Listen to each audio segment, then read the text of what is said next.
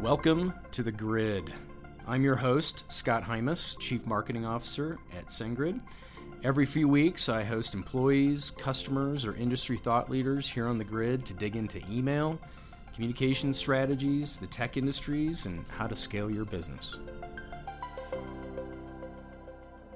Welcome to The Grid. This is Scott Hymas, the CMO at SendGrid, and I'm here with Bill Macaitis from Macaitis Advisors. Welcome. Thanks for joining us. Thank you for having me. Excited to be here. We're here at the SaaStock conference in Dublin, Ireland, and it's full of SaaS companies in Europe. A lot of energy here. It's pretty cool. Yeah, awesome event so far. It's been great to see so many other SaaS and cloud companies. Well, we just saw you speak on the stage. You did a phenomenal job, and it's great to get you afterwards and kind of talk a little bit about, SaaS and marketing and some of the things that you've seen in your career. You've had quite the career, Salesforce, Zendesk, Slack. You kind of rode the SaaS roller coaster up a little bit. Tell us a little bit about that. Yeah, I mean, it's been an amazing ride. And one of the things that's been kind of interesting is, when I joined Salesforce, SaaS was not even really a thing. It was just starting out, right? And the world was on-prem, and people are like, what, you can put customer data in the cloud? What even is that? And I think we take it for granted now in the SaaS space that everyone just believes in it and trusts it, but there was a lot of hard work there, I think, in building that trust. And that was something that I really learned from Mark, was that people don't buy features and functions. When Mark would go out there, we were not selling sales automation and lead forecasting. We were selling this movement of the end of software. And we used the little Ghostbuster logo.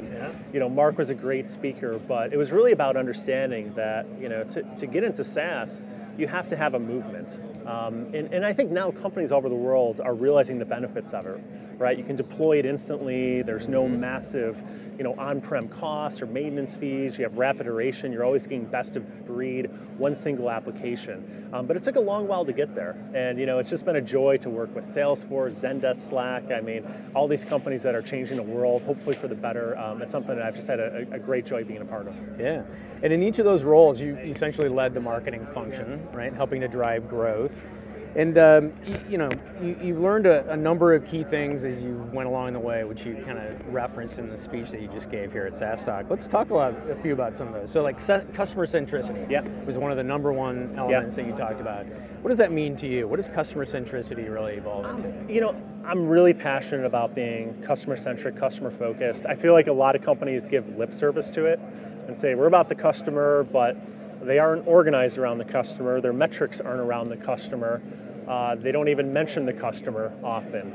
And for me, it was just kind of this belief that, kind of going into B2B, I spent the first half of my career in B2C, and I went to B2B, Salesforce kind of brought me in, and I was kind of shocked at a lot of the go-to-market strategies being used. It felt like it was coming off a 30-year-old dusty B2B playbook, run press releases, run events, steak dinners for the CIO, and hopefully, sell a really large contract.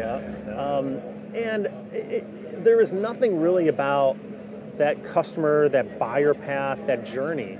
And, when I thought about it more, I came to the conclusion that the brand isn't your logo or your slogan. The brand is the sum of every single touch point you have with the company. And in many cases, the touch points are actually with the marketing team, the sales team, the support team, the success team. Those are usually when you're actually dealing with someone. That's where the customer is, right? Yeah. The touch points. And a lot of those teams are historically metriced off of things like, I want to sell as much as I possibly can, and I want to oversell you and overpromise on features. And if you're in marketing, I want to get as many leads as I can, which means I'm going to put a paywall behind every single piece of content. I'm going to make you fill out 18 fields. You're going to get called before you're ready. When you actually start using the product, you have to pay for success. You want support. It's been outsourced. It takes you 7 days to even find the email address. We were optimizing around, I thought, all the wrong metrics.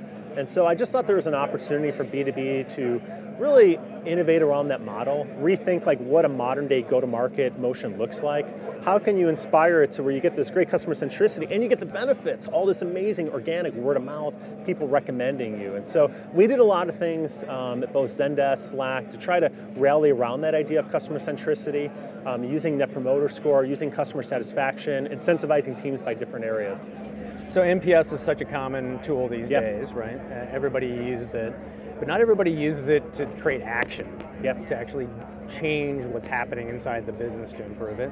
What were some of the tips and techniques that you might recommend as you went along? I'm a huge NPS fan, so Net Promoter Score, how likely to recommend Slack to a friend or colleague, 1 to 10. There's a couple things I love about NPS. One, first off, you can actually benchmark it with other companies. It is not some proprietary survey, some unique question. It's a simple, it's one question. You're not setting your, knowing your customers with 1,000 question survey that all your power users are going to feel. So the first lesson that I tried to do was, send it to everybody. Don't send it to like a 2% sample. You want to know, what is your NPS score across different segments? The SMB, your mid-market enterprise, how does it differ? You want to get actionable insight. I always say a big one is like, you can compile the results, you can find out what are the top 3 reasons people recommend your company. Right. That's great for helping you shape your messaging, your positioning. It's great to help you understand what products, your functionality you should be building out. Or where you should work on. Yeah, what you should work on. I was mentioning at the conference, one of the really interesting things we found at Zendesk when we ran the detractors was that people didn't want all these advanced features that we were building at the time. They wanted simple stuff. They just wanted the pages to load faster. They wanted basic search to work better. It really made us reshift our focus. Even going beyond that, I think what we would do, like at Slack, for instance, is we would tag people. So anytime an NPS result would come in, we'd automatically send it into Slack, and if it was an account that an AE was working on, they would get tagged. So they could go in and see real-time feedback as it happened. We could understand who are the champions within organizations. A lot of times SaaS companies will do a bottoms-up sales motion. You may have 50 people in a company that use your product, but maybe there's one super champion that give you an NPS 10 out of 10, says, oh my God, I love you guys, you're incredible. Like, what can I do to help out? Great, we'd love some intros to, maybe some other departments within the organization. Oh, we have this meeting with procurement and IT. Would you mind kind of joining the call to kind of be, a champion on your side? Oh, sure, yeah. Do you guys, can I give you a testimonial? Do you need anything? Like, these are great, right? And you just take that extra step to mine the data. If you're kind of a self-service model, when we were at Zendesk, people, if you scored a 10, we'd ask you like, hey, thank you so much for the support. Would you mind writing a quick review for us on Trust Radius or one of the B2B app sites? And even the detractors, a lot of times, they're going to say something, maybe it's a feature that they want you already have. I mean, that's a very common scenario in big B2B SaaS programs is they ask for something, they just don't know you have it, or maybe they have a problem, right? I think one of the things I really like about NPS is it's proactive, it's not reactive. Right. You don't wait for someone to be, I'm pissed, I'm not using you again, I'm out of here, right? You like, hey, how are things going? It's basically a check-in, right? Now that does cause some organizational process change. You do have to think about, all right, well, how are we going to route all this feedback? And someone's got to look at it, and someone's got to respond to it. And it forces you to be proactive. But it provides incredible insight, and I'm a huge fan behind it. Yeah, so am I. One of the things that you're known for in the market is extending brand investments around a tech company, particularly one that's maybe B2B in nature, right? And really seeing that pay off. You've done that well at Slack, you do that well at Zendesk. Tell us about some of the logic behind that. You've obviously proven that investing in a brand campaign to drive awareness in the market drives value for the business. Talk about that a little bit. So a little bit of the background on it. As we talked about, I've always been a firm believer in this idea of like customer centricity. It's around the experience someone has with your brand. And these are all these little touch points. And again, if you think about the traditional B2B ad, it's kind of annoying, actually. It's like a used car salesman, come in today, 30% off, free trial, click here, right? There's not a lot of value you derive from it. There's not really an emotional connection to it. And, at the same time, I've always been very data-driven. And I started diving into the attribution modeling at Salesforce. And what we saw was that people didn't see your brand the first time they heard about it and sign up tomorrow, especially in B2B, especially as you move more up market. It's going to take 3-6 months, our data was showing, from someone first heard about us to they sign up for a lead, and then another 6 months before they sign up for a customer. That's 12 months of interactions, impressions, that you want to nurture people along, educate them, inspire them, develop an affinity towards your brand, your company, who you stand for. And I just thought lead gen ads have a place, but lead gen is short-term leads. Brand is long-term leads. And they can work together. But I wanted to develop a deeper affinity with these prospects, with these customers so they know us. So, a lot of people think brand, you can't measure that. It's just, can you put a good spin on it? But I would argue, no, you can. There's great metrics. There's aided recall, unaided recall, sentiment, share voice, share conversation, great ones. And, really simple aided recall, just ask people, hey, for team communication software, which of the following companies are you aware of? Slack, HipChat, Yammer, Google, ... right? And then you start to get an understanding of what the reality is. And I know when I started at Slack, hey, everybody in San Francisco knew us. We expanded that pie a little bit to US rest of the world. That aided awareness dropped tremendously. Right. You live in a bubble. We all live in bubbles for our product. We think everybody knows us. And so we started really thinking about it like, hey, could we run these brand campaigns? How much could we incrementally improve our awareness? And we were very methodical and quantitative about it. We would model out, here's our exact aided awareness, here's where it's growing at. We'd run a campaign, we'd see exactly what the lift was. We got it down to, hey, for a point of awareness, here's how much it's going to cost us, here's how much it's going to improve our sentiment. We would do things like measure, run campaigns in very specific geos, so like cities like Denver, Austin, and Seattle, see how that compared to similar cities that did not see the lift. We can measure both on all the CAC payback, leads, ACV, but also on these brand metrics. We would do things like even optional sign-up surveys, really easy, right? Hey, where did you hear about us? Did you hear about us? Did you see us on TV? Did you see a word of mouth on the press? All these things allowed us just to get much more confidence on, hey, these brand campaigns do work. We can see us as scaling the business. It gave confidence to the board, it gave confidence to us as a marketing team, as a leadership team, and allowed us to really focus on that long-term brand. How often would you survey unaided brand awareness, for example? We would do a monthly cadence. So we use SurveyMonkey, there's other tools out there. The great thing is like in the past, getting aided awareness studies was really expensive. I mean, you literally have to hire people, sit at airports, find a decision maker, barrage them with questions. SurveyMonkey is like a 30 million panel now. Yeah. So you can pretty much go in there and say, hey, I'm selling to IT or I'm selling to customer support, this level. They'll send the survey out. I like short surveys, quick, and then you can get that answers. And again, not just for yourself, you get your competitors' data too. You understand what is their awareness, what is the sentiment towards these companies. And that can be a great one too to spur action within the company. It's like, hey guys, we might be getting our asses kicked right now by this company. Like, we got to start thinking about this and getting out of the short-term mindset of my next week's leads to let's think about the long-term and how are we going to grow and scale efficiently. So, as a CMO myself, I totally understand the investment in brand. We do that all the time too. You've made some big investments though, right? $1 million TV spots and whatever. Yeah. So first of all, how difficult was it to sell that? And second, hey, we're marketing, we sell, right? That's what we do. We're good storytellers. It is difficult. I think a lot of things have to come in line. Like first, you have to have a board that's thinking about the long term. They have to believe in this category. They have to believe that we're in this for the next decade, 2 decades. In the case of Slack, I felt that, look, people have shifted from email to messaging. That trend's already played out on the consumer side. There are more accounts on messaging services than there are on social networks. Between WeChat, Facebook Messenger, Google, there's just a ton there.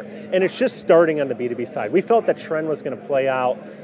We wanted people on the board that were long-term thinkers. They were. Also, Stuart and myself both, again, believed in the long run, right? We were growing at a rate that we said, all right, we feel good about our growth, but how can we even accelerate that further? And I think, Slack was the fastest ever to 100 million, fastest to 200 million. And we were just constantly thinking about that long-term brand. So, it does take a lot of evangelism. You have to think about it. These ads, brand ads are not easy. You have to work with agencies, in-house. They take dollars to make. National campaigns are expensive, but you can take it down a level. You can do a lot of times. You can just do a specific city, saturated online, offline. A lot of times people think brand too just means it's an offline TV ad. That's not the case. We did a lot of our brand was on YouTube. We did a lot of podcast sponsorships. We did a lot of different ways that we infused brand in there.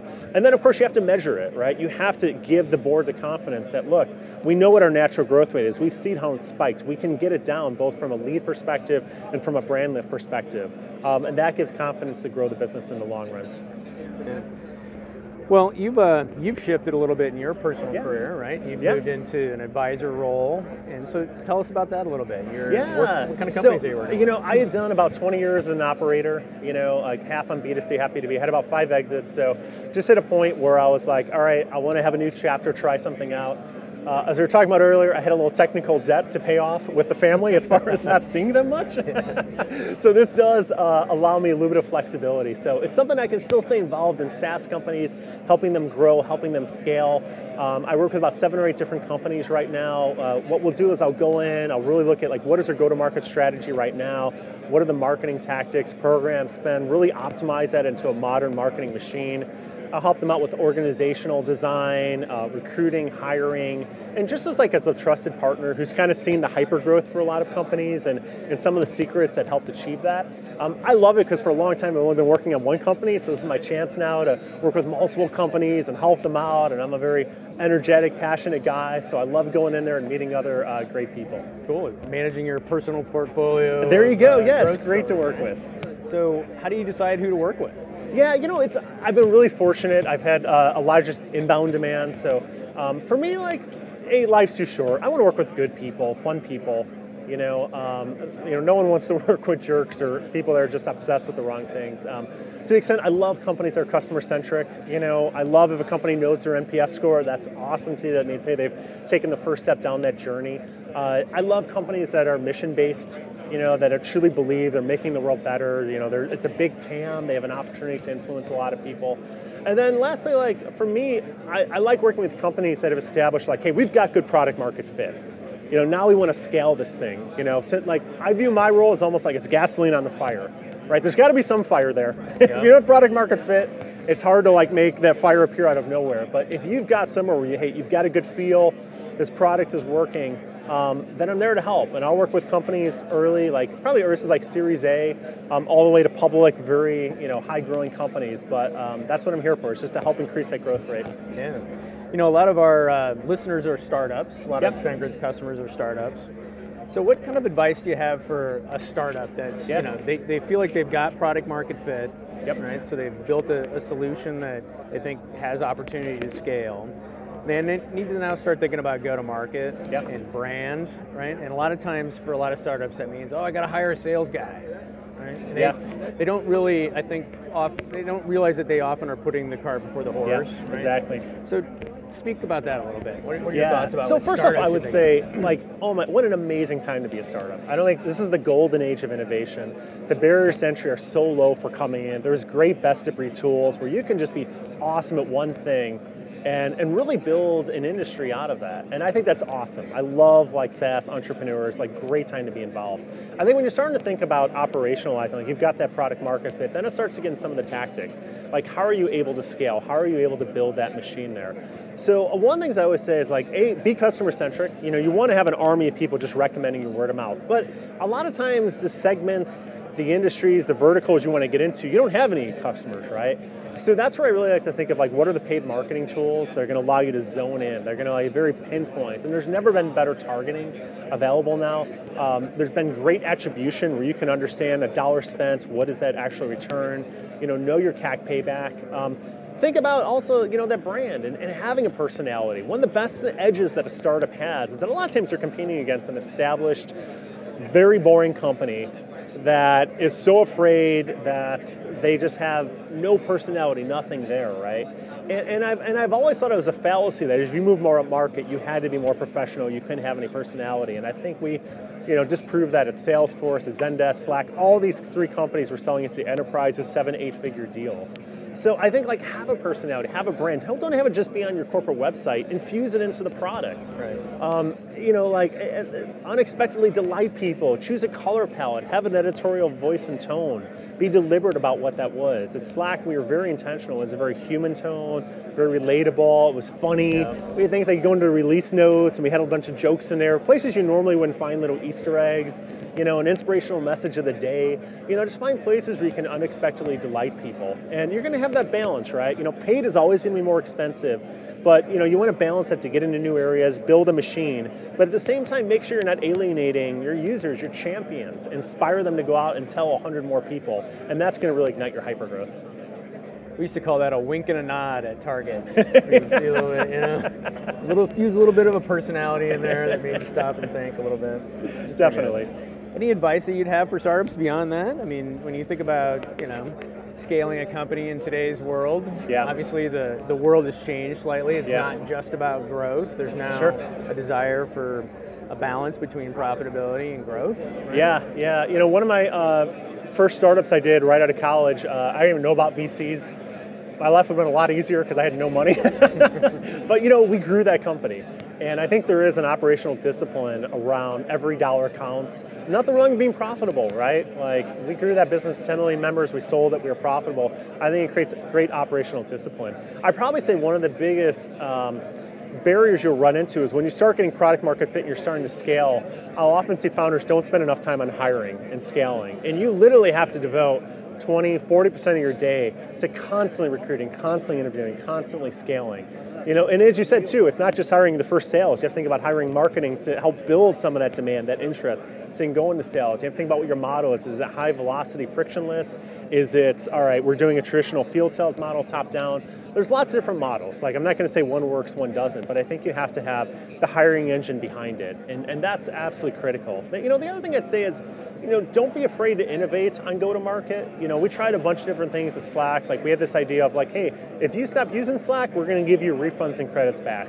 You know, and what it really did is it aligned us that our success metrics were our customer success metrics. Right. We don't get paid unless they're actually using the product. And you'd be surprised, in software, a lot of people, those models do not align. You buy very expensive software, if you never use it, the company still gets paid, right? And I think really aligning your success metrics to your customer success metrics, that's great. Perfect alignment, you know, you're really going to be able to grow and succeed in the long run. Awesome. So, as we close out, are you reading anything interesting right now? Listening to any cool podcasts? Oh man, so I have long commutes.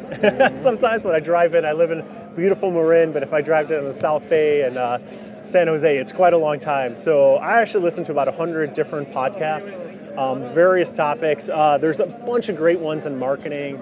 You know, Marketing Profs is great. I love Econ Talk. I'm a big Chicago Bulls fan, so I listen to about 3 different Bulls podcasts.